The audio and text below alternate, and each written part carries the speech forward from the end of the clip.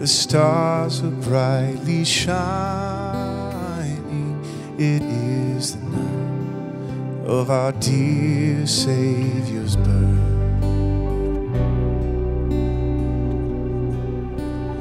Long lay the world in sin and error pining, till he appeared and the soul felt its worth. A thrill of hope, the weary world rejoices, for yonder breaks a new and glorious morn. Fall on your knees, oh, hear the angel voices, oh, night divine, oh, night when Christ was born. Oh, night divine, oh, night divine.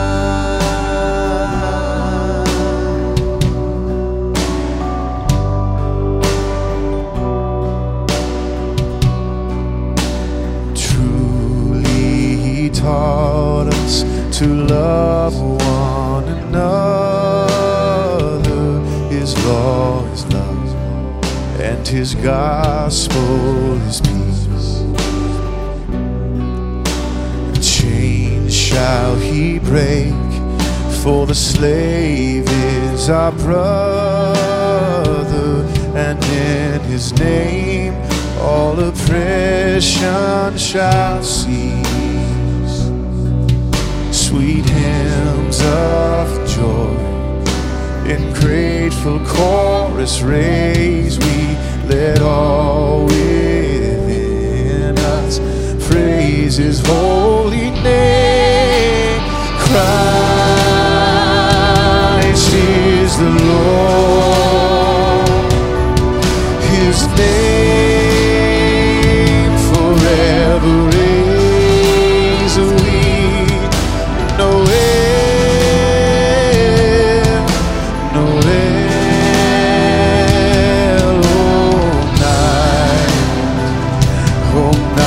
Divine,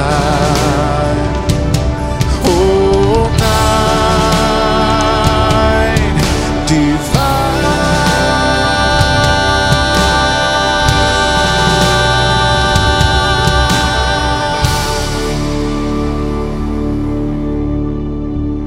oh, night divine.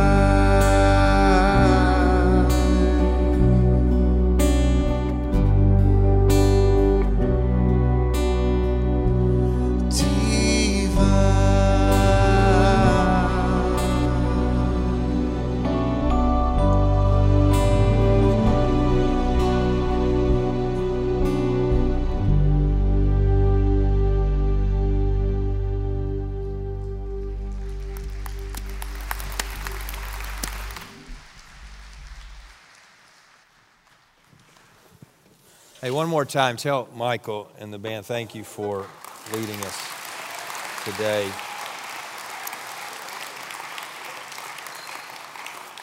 Well, we are just a few days away, 4 days away to Christmas, and it's almost here, and everyone is counting down. And here's what I know, you got a list, right? And you're making a list of all these things that you need to do and you need to accomplish and you need to check off by Christmas. And if you're like my wife, I mean, you got to run like a hamster on a wheel, right, to get all of this done. And then on Christmas, somehow you can rest and you can take, a moment and catch your breath. But even if you don't have a list, some of you are opposed to lists, and even if you don't have a list, you've been thinking about it for days. And let's let a type A personality help you for a second. Make a list. And a lot of the stress will run away when you see it on paper and you make the list. And so today, as your pastor, I just want to help you out, okay? And so I've given you a space on the front of your page today. Just make a list. Go ahead, right now. Okay, you're thinking about it anyways. Go ahead and take a minute, fill that out. All the things you got to do today, all the things you got to get on the way home, where you're going to go to lunch, and all of it. Just make your list, okay? Because I want you to listen in a moment. I want you to hear the message. It's good. And I want you to dive into the scripture with me today. It's amazing. And I want you to get to the place where you can stop thinking about it. And while you make your list, I made a list based on my comments I made last week related to going to the mall. And we got a lot of comments back about my visit to the mall. In fact, we found out the red Mercedes goes to Midtown, and that the engineer that designed the mall parking lot went to our church until last week. And so we found out a lot of things. And so I made another trip to the mall this week against my better judgment. But the only reason I went to the mall was because Apple is in the mall. If I were the mall listing agent, I would pay Apple rent, because the only reason a cat like me goes to the mall is because Apple is there. And the only reason I fought the traffic and parked across the street at Old Navy to walk to the mall, because of the parking scenario and the disaster and all of that. It's just a mess. I've made some rules, okay? As a public servant, I felt it was my duty. My comments last week did not fix it. I want to fix it today. And so I just want to give you a couple of rules in the mall parking lot. Rule number one, you are not allowed to back into a space. Forget it. You can't do it. I know you think you can, but you can't. And the crowd that I'm talking to, you know who I'm talking to, because the side of your car looks like it made out with a shopping cart. You know who I'm talking to. Quit. You think you're saving time on the way out and all of that. You're not saving time. I watched The Hobbit waiting on you to get that car in that spot. Quit. Just pull in and risk it on the way out. Rule number two is this. Once you get in the car, you don't know this rule, so I just want to help you with it. Once you get in the car, you got 30 seconds to get you behind out of that spot. 30 seconds. And just in case you don't know this rule, here's how it works. When the first child gets in the car, the clock starts.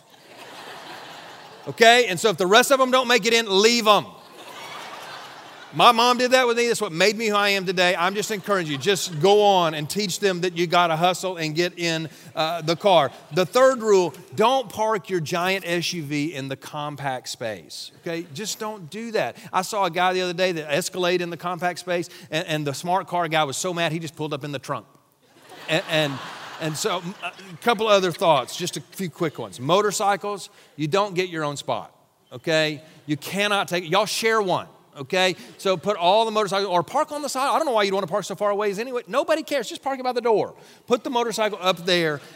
Loading the trunk. Okay, this is my greatest pet peeve. Loading the trunk and going back into the mall? No. It is not your school locker that you can go back and forth to. And don't give me that wave like I'm not leaving. Okay, I got to wait for you. Don't do that. All right.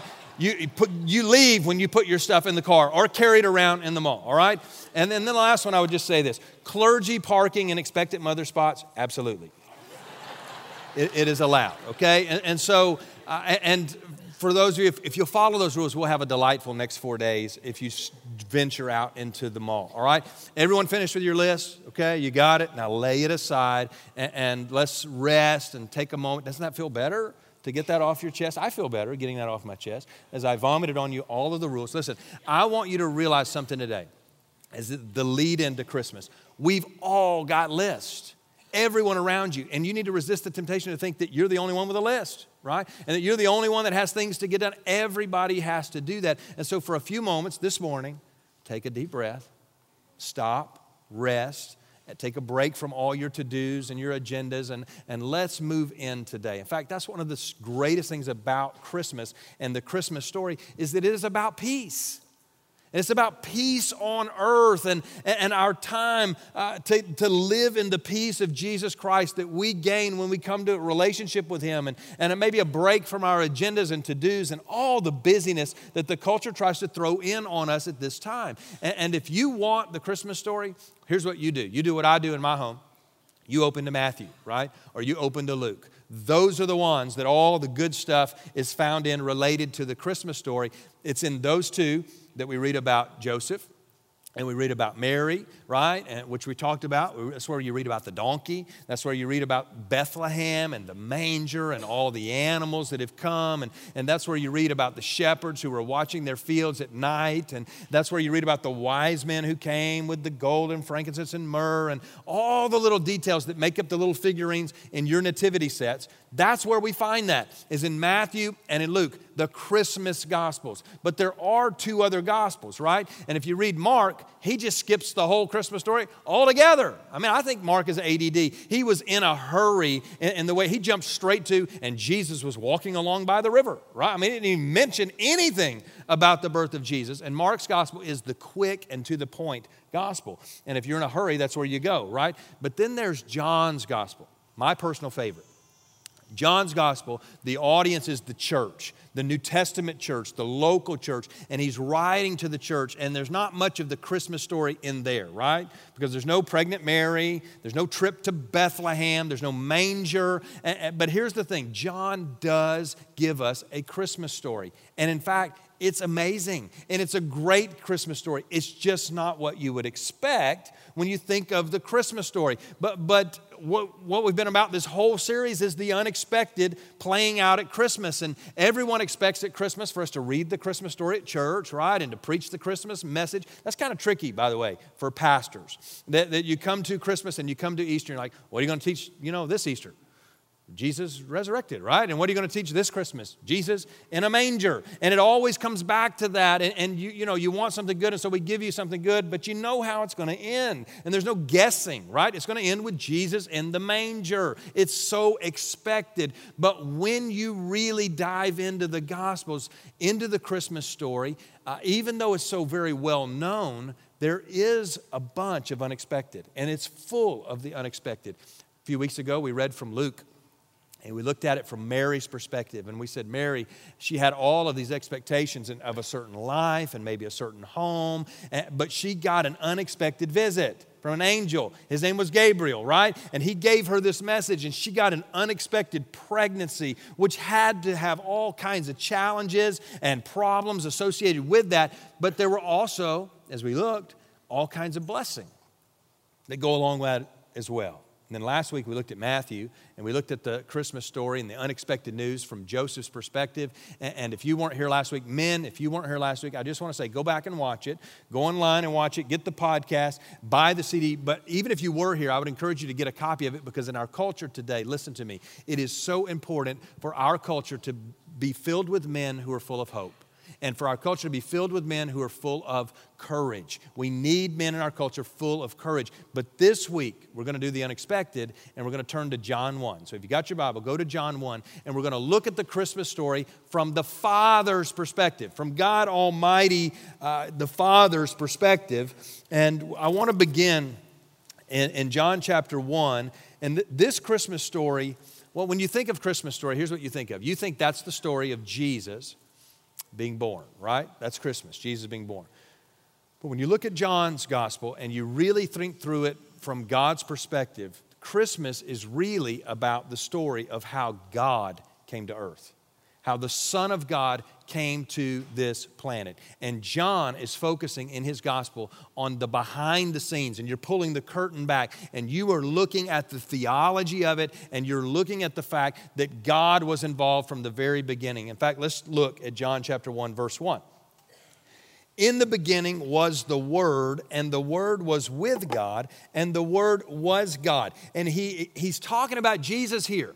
The Word, in case you're new to Bible study, is Jesus. And he goes all the way back. He goes way back before Bethlehem, and he goes way back before the manger. And he's telling us he was with God and he was God. And he uses that phrase, in the beginning.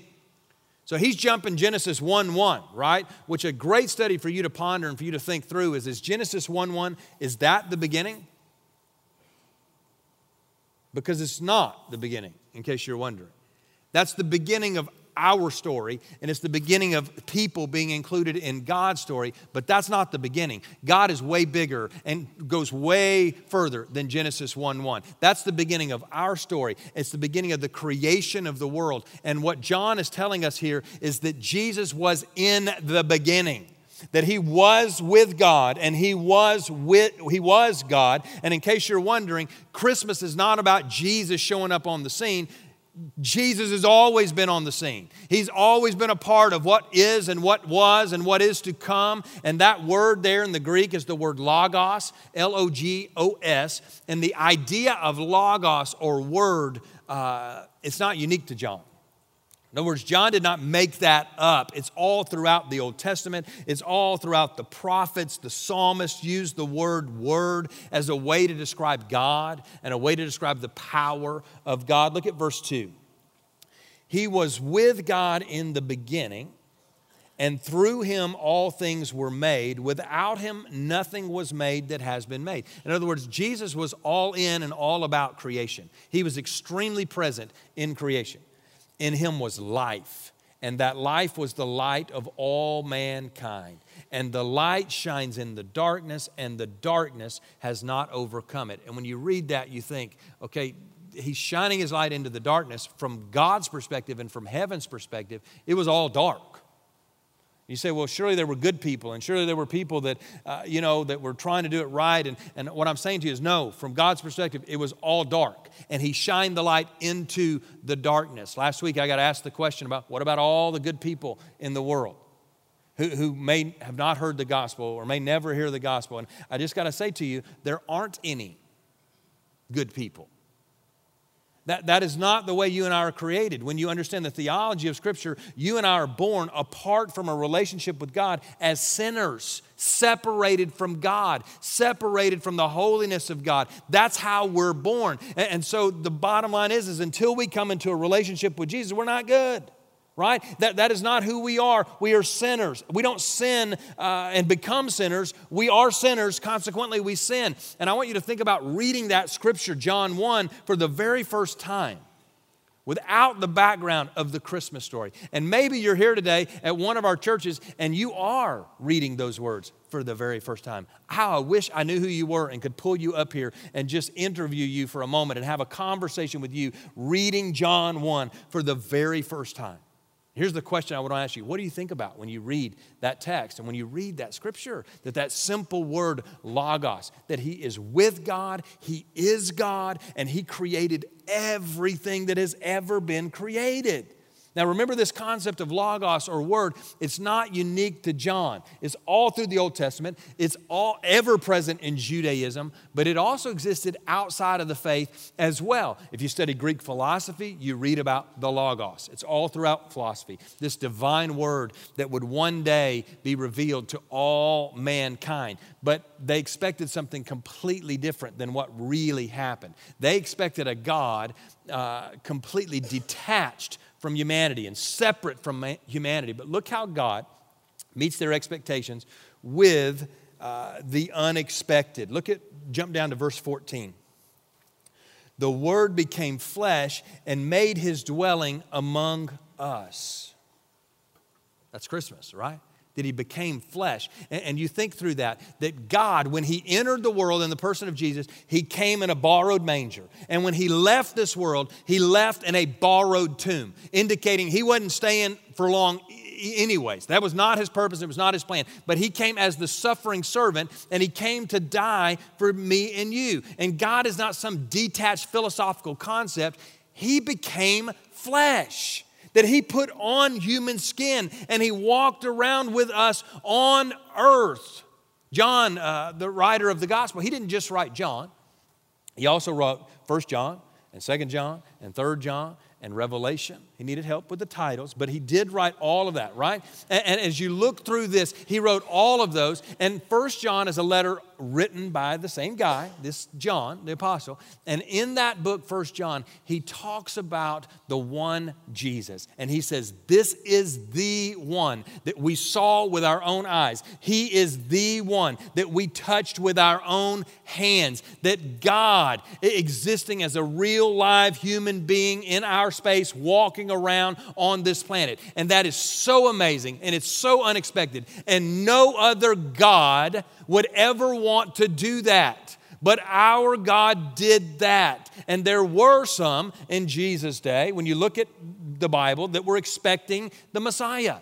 And they were expecting Jesus to come, and they're waiting for this Messiah to show up, but in a very different way. They were expecting him to come. And God looked down on all the world, over all the world, and he chose two, Mary and Joseph, to be the parents of his son, to take care of his son.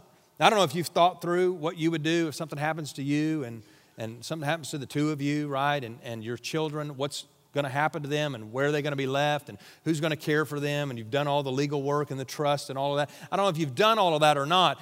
This week I was at the hospital 2 or 3 times visiting Ashley Osborne, who's on our staff and has come on our staff, back on our staff from Willow in Chicago. They were there, and now she's running all the production on our church.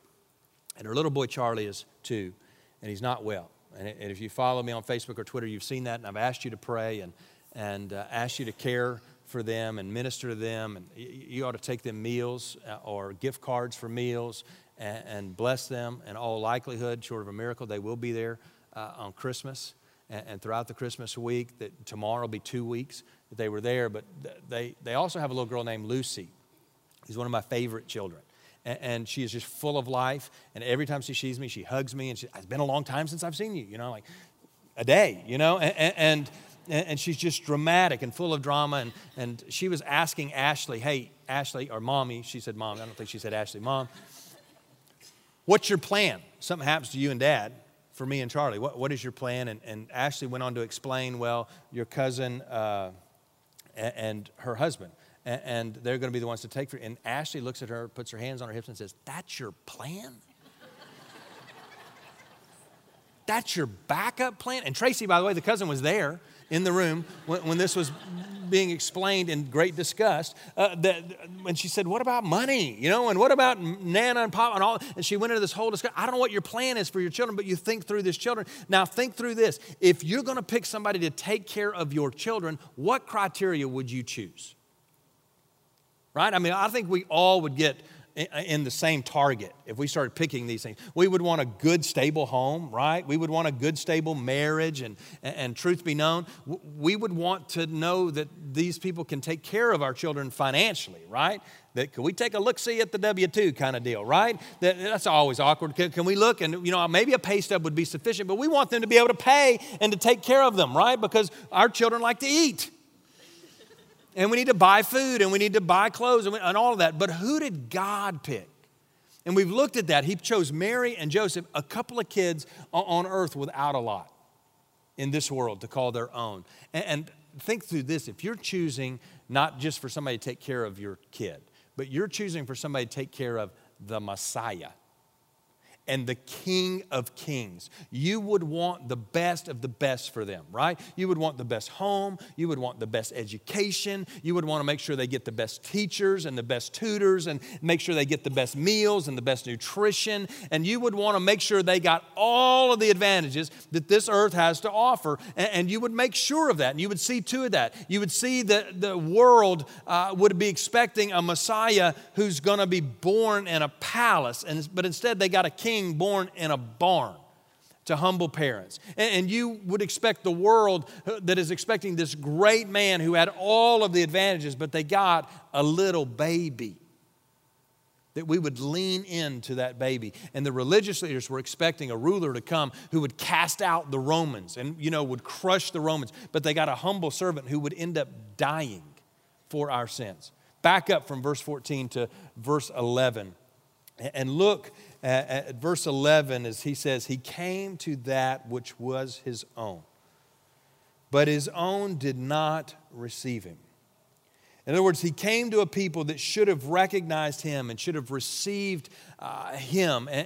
But because they were expecting something entirely different, they missed out. And they missed out on the Son of God. They rejected him. And in fact, they turned him over to the Romans because he's not the one that was coming to crush the Romans. And they watched as he was killed on a tree, a cursed death. Theologically, anyone who dies on a tree, it is a cursed death. And Jesus died on that tree, which, by the way, is the tree of Christmas. That nowhere in the New Testament are we encouraged, implored to go back and memorize or to remember or to reflect on the birth of Jesus. But over and over and over as children of God, we are implored to go think on the death, of Jesus. And the tree that he died on is the thing that we're to remember, the cross of Jesus Christ. And those who did recognize him and those who did believe him, what happened to them? Look at verse 12. Yet to all who did receive him, to those who believed in his name, he gave the right to become the children of God.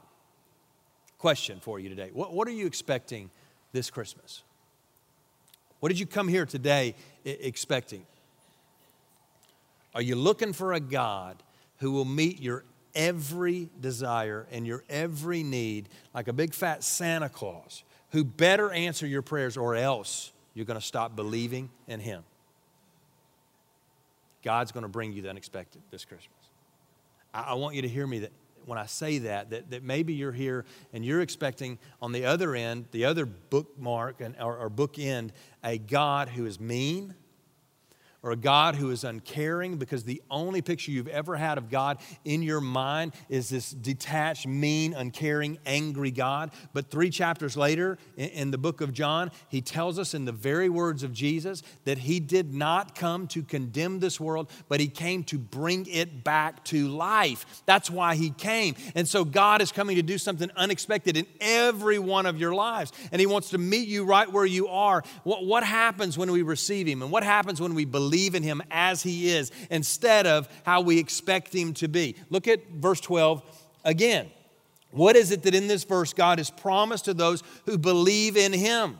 Is it the promise that you're going to go to heaven one day? That's true, but that's not in that verse, right? Is the promise that you're going to be this spiritually mature person and you're going to get all this spiritual insight from God when you walk with him? It's true, but it's not in that verse. The promise in this verse is that you and I get to be the children of God. That we get to come into his family and we get to be a part of his family. That God came to earth and he chose to dwell right here on this planet with us. And he made a home with us here on earth. And then he invites us in. And he wants us, me and you, to be a part of his family. Isn't that great? That is the good news of the gospel. Who would have expected that? And who would have been ready for that message? That the message that was expected is, here's the king.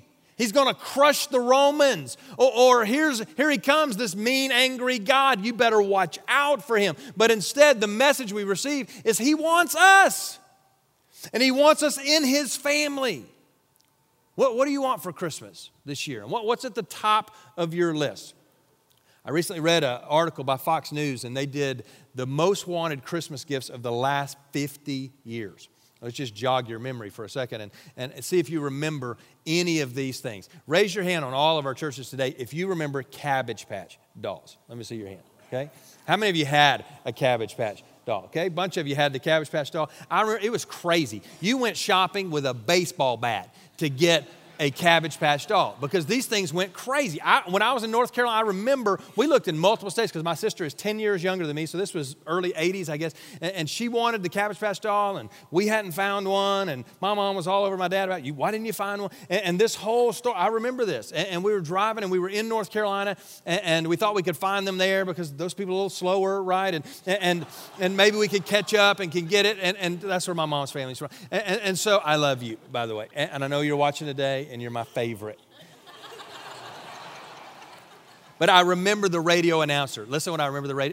The radio announcers in North Carolina got in trouble because as a joke, they were just completely kidding. They said the makers of the Cabbage Patch dolls have mercy on our county because we sold out so quickly that they are going to fly a helicopter over the high school football stadium and they're going to dump Cabbage Patch dolls out. And in like 1982, they said, and they have the technology to scan your credit card. You just hold it up, and they will drop a doll for you. So none of these radio announcers believed that anybody would believe them, but they got in big time trouble when 30,000 people showed up at the local high school field to get these Cabbage Patch dolls. Anybody remember, this is a little more recent, in the 90s, Tickle Me Elmo? Anybody remember that one? I can remember playing with Ben with the Tickle Me Elmo and making up raps, Tickle Me Elmo, tick, tick, tick. And now we wonder why Ben is, off the charts, ADD. But this is the way I raised him. They retailed for $28.99, and people were selling those dolls for $5,000. And if you were one of the ones who did that, I'm sure you're still in counseling, right? Because you totally regretted it 5 minutes later paying that. Let me take you to another one that you may remember, because this was late 90s. The Beanie Babies. Anybody remember that one? This one blows my mind. Of all of them, it blows my mind. In fact, I remember making fun of my friend's mom, your mom, and talking to her, and because she bought into the deal that day that these Beanie Babies were an investment. When she used the word investment with me about a stuffed animal, I almost fell out of my chair. I was laughing so hard. Because here was the ploy. I don't know who created this, but the marketing people were genius. They said, you pay $15 for this, you put it in the closet, and 15 years later, you sell it for $15,000 and pay off your mortgage. Anybody did that? The bat, remember the bat was like worth $150,000, and one day you would be able to, buy a home with this little stuffed animal bat. I've seen them at garage sales. You can't even give those things away anymore. Please, just take them, right? You can have anything else at the garage sale. Just take the box of Beanie Babies with you. Those things we want that were right at the top of all of our Christmas lists very quickly, let's just be honest, very, very quickly, they end up not mattering. And they end up collecting dust. And the things we were racing after. But what I want you to hear today is this. God has a list. And He has a wish list for Christmas. And all He wants for Christmas is you. And He goes about it in the most unexpected way. Go back to verse 14 and let's look again at how God goes about this thing. And the Word became flesh. In your Bible, write Genesis 1:1 there. Because this is about the beginning. But I also want you to write Philippians 2. And I want you to go back to the Christus Psalm that talks about Jesus being equal with God, did not equate being equal with God as something to grasp or to hold on to. But He came and He humbled Himself and He became flesh and He dwelt on earth and then He died at the bottom of the ditch on a cross for me and you. And then at that, God gave Him a name, that at the name of Jesus, every tongue and every tribe and every nation on earth and in heaven will worship Him. And He is lifted up and seated at the right hand of the Father. And that descent and ascent is found all throughout the theology of the New Testament, and it's ever present right here in John chapter 1. It became flesh and dwelt made His dwelling among us.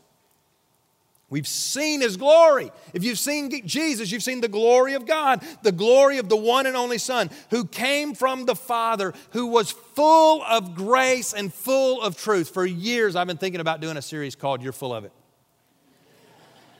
And it is an amazing phrase in the New Testament.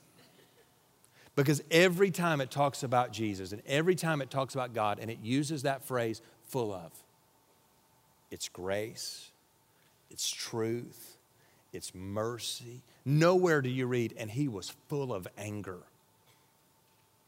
Or He was full of justice. He's a just God. But you don't read He was full of justice. He's full of grace and He's full of truth. And the whole idea of God coming to earth, living with His people is not, by the way, completely unique to Christianity. There's all kinds of stories about other gods, little g gods, who came down and dwelled with man. But none of those stories ever seem to end really well, right? I mean, you read those stories and eventually that God, that little God gets jealous or he gets mad or he becomes bored with people and he usually ends up destroying all of mankind, which is a very nice story, right? And you read that. But God, our God, He comes in a different, unexpected way and He becomes flesh. And he doesn't just look human, He is human.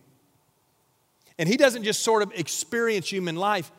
He is one of us. And this isn't a mirage, and it's not a mistake, and it's not some sort of a dream that we wake up from. This is God Almighty really taking on human flesh and becoming a human being. And that He chooses to live with us, and He chooses to walk with us, and He chooses to be with us. It's remarkable. And by the way, God chose to do that a long time ago. That was not a moment He woke up after 400 years of silence in the Old Testament, thought, let's send Jesus. That's a good idea. I wish I'd thought of that earlier. That is not the way it played out. He had thought of that a long time ago. You see it hinted at all throughout the Old Testament. Remember when the Hebrew children were going to be rescued by God and He sent Moses to go get them, and they fled out of Egypt and they came to this great mountain. And at that mountain, remember Moses would scale the mountain and he would climb up the mountain and he would meet with God. And he got to see God face to face, and it was to Moses that God would give the law, and he gave all the 10 Commandments, and he gave him instruction on how to teach worship, and then he would climb down the mountain and he would tell the people, and you know, the rest of them were down there, and it was God up there on the mountain and the rest of the people down at the bottom of the mountain. And so one day God says, Moses, come on up here, right? And Moses climbs the mountain and says, yes, God, what is it? And God says, I want you to start building a tent. Which Moses thought, well, a tent? Okay, God, why would I build a tent? And don't worry, I'm going to give you all of the instructions, very explicit instructions, Moses. But okay, God, why would I build a tent? Write this reference down. Don't go look at it because we don't have time, but just write it down. Exodus 25, verse 8. That's where God says to Moses, have the people of Israel build me a holy sanctuary. Listen to this phrase. So I can live among them.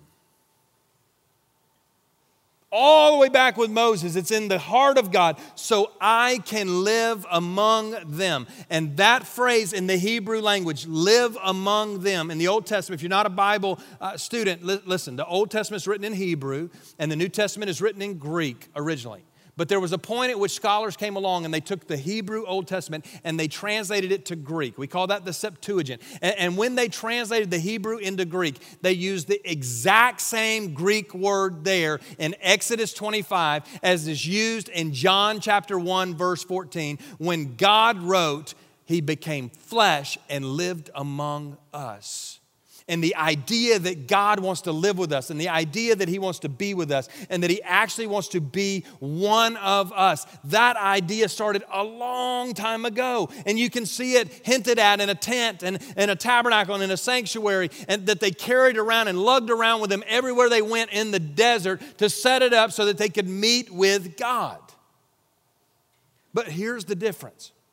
In the Old Testament, there was this barrier. And the barrier was that when God wanted to talk to the people, He had to call Moses up on a mountaintop. Or the people had to go into a tent, but only the priest could go into the tent and into a room, because in the back of the tent, there was a special room in the tent called the Holy of Holies. And one guy once a year on Yom Kippur, the Day of Atonement, could go into that place and could meet with God. And the barrier in the Old Testament was this law. And the barrier today is sin. We have sin in our lives that separates us from God. And all of the law was there to point to all of the flaws and all of the sin and all of the sins. And that's why you and I are separated from God. Because God said, hey, don't do this stuff. And then everyone, everywhere, did this stuff. And if you want to get right with God in that system under the law, you have to obey it all. Flip over to Romans 10. I just want to show you something. We don't have all the time in the world, but so flip fast. Romans chapter 10. And if you are a Bible student, listen, you know the verse 9 and 10 in Romans 10, right? That if you confess with your mouth that Jesus is Lord and you believe in your heart that God raised Him from the dead, you shall be saved. I want to take you to the verses just before that. And in Romans chapter 10 and verse 5, listen to what Paul tells us. For Moses writes that the law's way of making a person right with God requires obedience to all. Say all. To all of its commands. All of its commands. A-L-L, capital A-L-L. You can't leave any out. But here's the problem. And here's the barrier. We can't do all of the law. And we can't do all of the rules. It is impossible to keep every one of those commandments. And so instead, God had this plan. And His plan was simple. No more lists. No more climbing up that mountain to hear from God and meet with God. Look at the next verse, verse 6. But faith's way of getting right with God says, don't say in your heart, who will go up to heaven? In fact, it says the message is very close at hand. It's on your lips and it's in your heart. I want you to pay attention. It's not in your hand.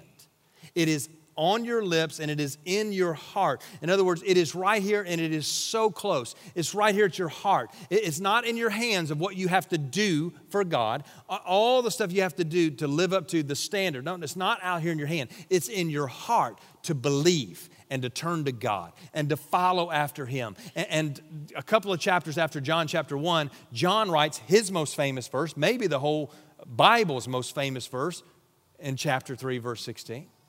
For God so loved the world that He gave His only Son. That's His Christmas present to us. That whoever believes in Him, which is all we have to do, right? Believe in or believe on Him, will not perish but will have everlasting life. Listen, how simple this is. The gospel is so very, very simple. God loved and God gave. We believe and we have. It's that simple. It is so simple and it is so easy, and yet we mess it up over and over and over again because we expect God to have this high, high standard that if I can't live up to it, then He's done with me. And then He doesn't want anything to do with me at that moment. But we think we have to climb up to that mountain. And somehow we have to be as holy as Moses is to get in front of God and to be before God and to have a relationship with God. But listen to me, since He came down to us, we don't have to climb up anymore. That's what makes Christmas unexpected. Listen, it's not all the details that makes Christmas unexpected. It's not even the virgin birth. It's not the shepherds and it's not the angels. What really made it unexpected was that God wants to live with us. Let me just repeat that for you again. God wants to be with us and He wants to live with us. God came down to us and He is here with us in the person of Jesus Christ. And all we have to do is simply abide in Him. Abide means stay close. Listen, Jesus associated with us. He didn't imitate us. He came and got close to us. And so our response to Him is not this imitation thing. It is, we can't. It is about associating with Jesus and staying close to Jesus and abiding with Jesus. And so our response needs to be this association, not this imitation thing that I'm going to try to act like that. I'm going to let Him do it in me so that I can have this thriving, healthy, intimate relationship with Jesus Christ. And that's what He wants. And that's all He wants for Christmas. The idea of the Christmas list, I love the idea. I just confess, I love the idea of a Christmas list. When I was a child, it was different. We were allowed to just have fun, okay? And we didn't Christianize everything and church it up. You know what I'm talking about? I mean, it was just a thought. We just had fun, right? We got to go knock on doors on October the 31st and get candy. And it was just all about fun. It didn't involve the devil at all.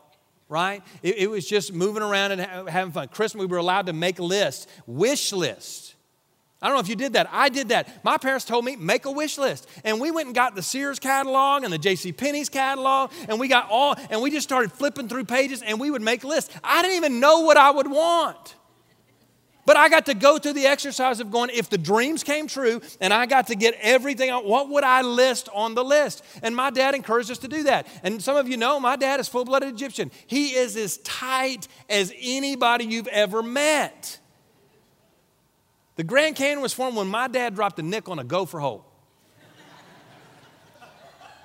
What I want you to hear, listen, I didn't get everything I wanted.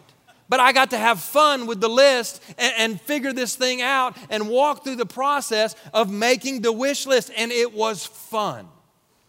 I remember my friends getting everything they wanted and my dad just saying, yeah, they'll be sorry. But it's a fun exercise for you to go through this process. I don't know if you've seen Pinterest. I'm not all that jazzed up about some of the stuff I read on Pinterest, quite honestly. And if I was not a pastor, I would just respond, to some of this stuff. But I saw this on Pinterest a few weeks ago. Look at this. This is what they're teaching children. These women are teaching Christian women to teach their children to ask for Christmas so that these kids can be godly kids who appreciate that not everybody in the world has everything they want. That you ask for one thing you want, one thing you need, one thing you wear, and one thing you read. That's cuckoo. Listen to me. That's crazy. What kind of kids you want to raise teaching them to ask for books? That's not healthy. Hear me. Listen, I'm not the smartest pastor in town, but I am the coolest. And I'm saying to you, don't do that to your children. That's weird. You're going to raise weird Christian kids who they will never lead anybody to Jesus because nobody will ever get close to them. Make the wish list. It's just fun. It's just fun. Why? Because here's what happens, and you know this is true. And I don't know at what age this happens, but it does happen. Maybe around 30. The list switches, right?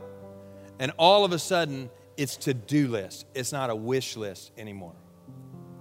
And responsibility has to kick in. And now you've got this to-do list, and it's duty, and it's not joy. And it's get everything done or Christmas just won't be good or it'll just be awful for the children. And the children will be in counseling forever because their clothes didn't coordinate in the Christmas photo and all of that. And it's burdensome. And verse 14 of John chapter 1 flies in the face of that philosophy of just get it all done.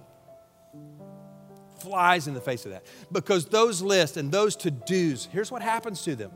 They don't stay out there. They seep into our spiritual life.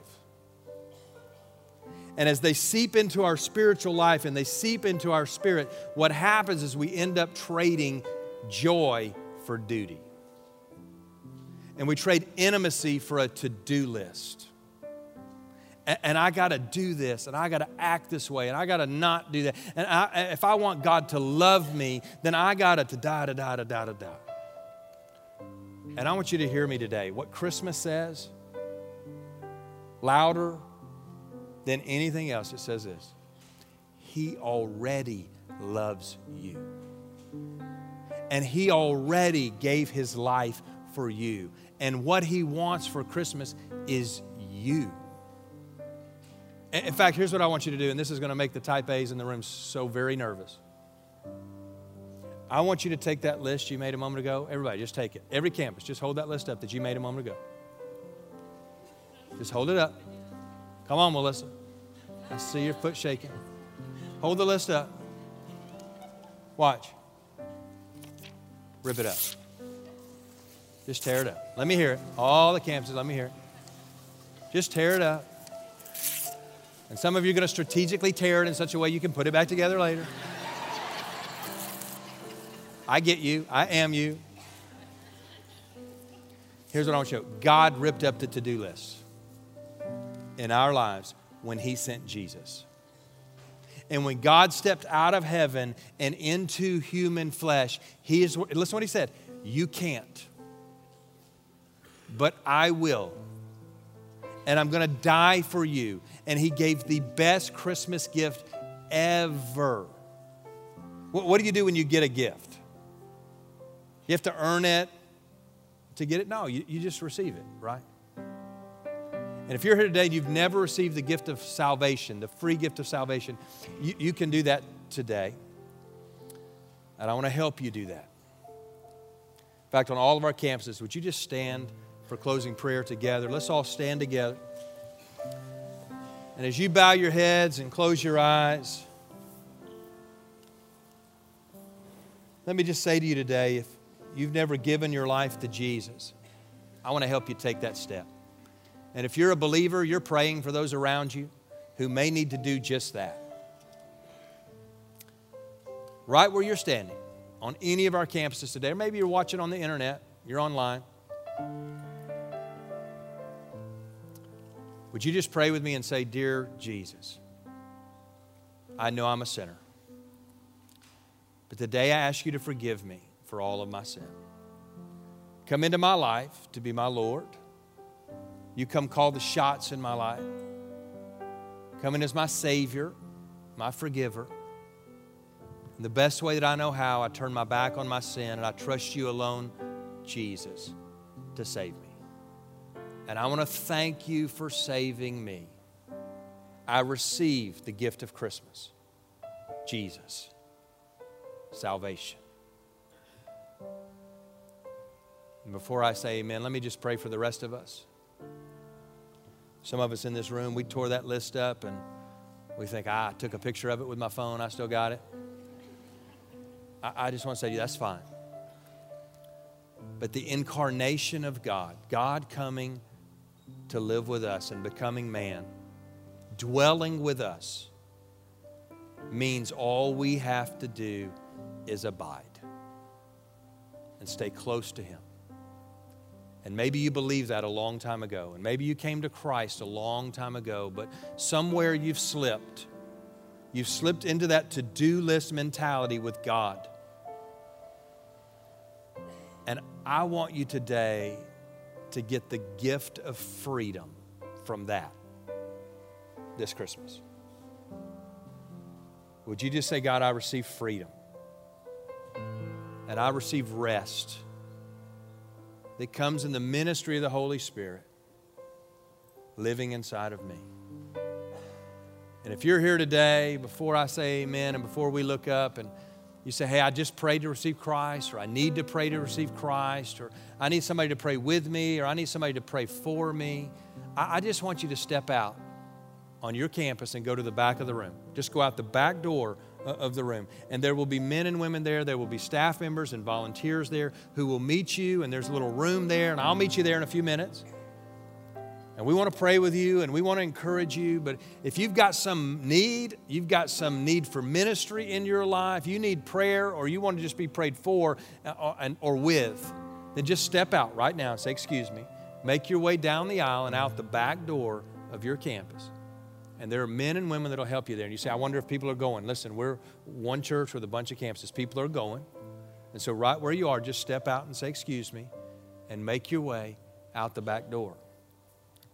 And Father, we pray that you would minister to those men and women and boys and girls who are making their way now on all of our campuses. We pray you'd minister life today. And Father, I pray for our church that this week and our Christmas Eve services that we would be very, very, very generous in our investing and inviting. Father, this church has been very, very generous in the last few weeks with thousands of toys for thousands of children. It's been very generous with food and clothing and support for bills that need to be paid. But Father, I pray that the generosity this week would spill over into the lives of those that we know who may not have a physical need or may not be evident their need, but they have a spiritual need and they need a relationship with Jesus. May we not let this week pass without inviting and bringing somebody to these services. And we pray in these services this week that men and women and boys and girls will give their life to your Son, Jesus Christ. It's in His name we pray, and together we all say amen and amen. Would you thank the Lord today for truth? And let me just say to you, if you're a guest or you need prayer, I'll meet you in that guest reception just out the door on the right. If you filled out a Connect card and you didn't get it in the bucket, bring it with you, or there's buckets at the back you can drop it in. You are dismissed. We'll see you either the 23rd or the 24th. Have a blessed, blessed day.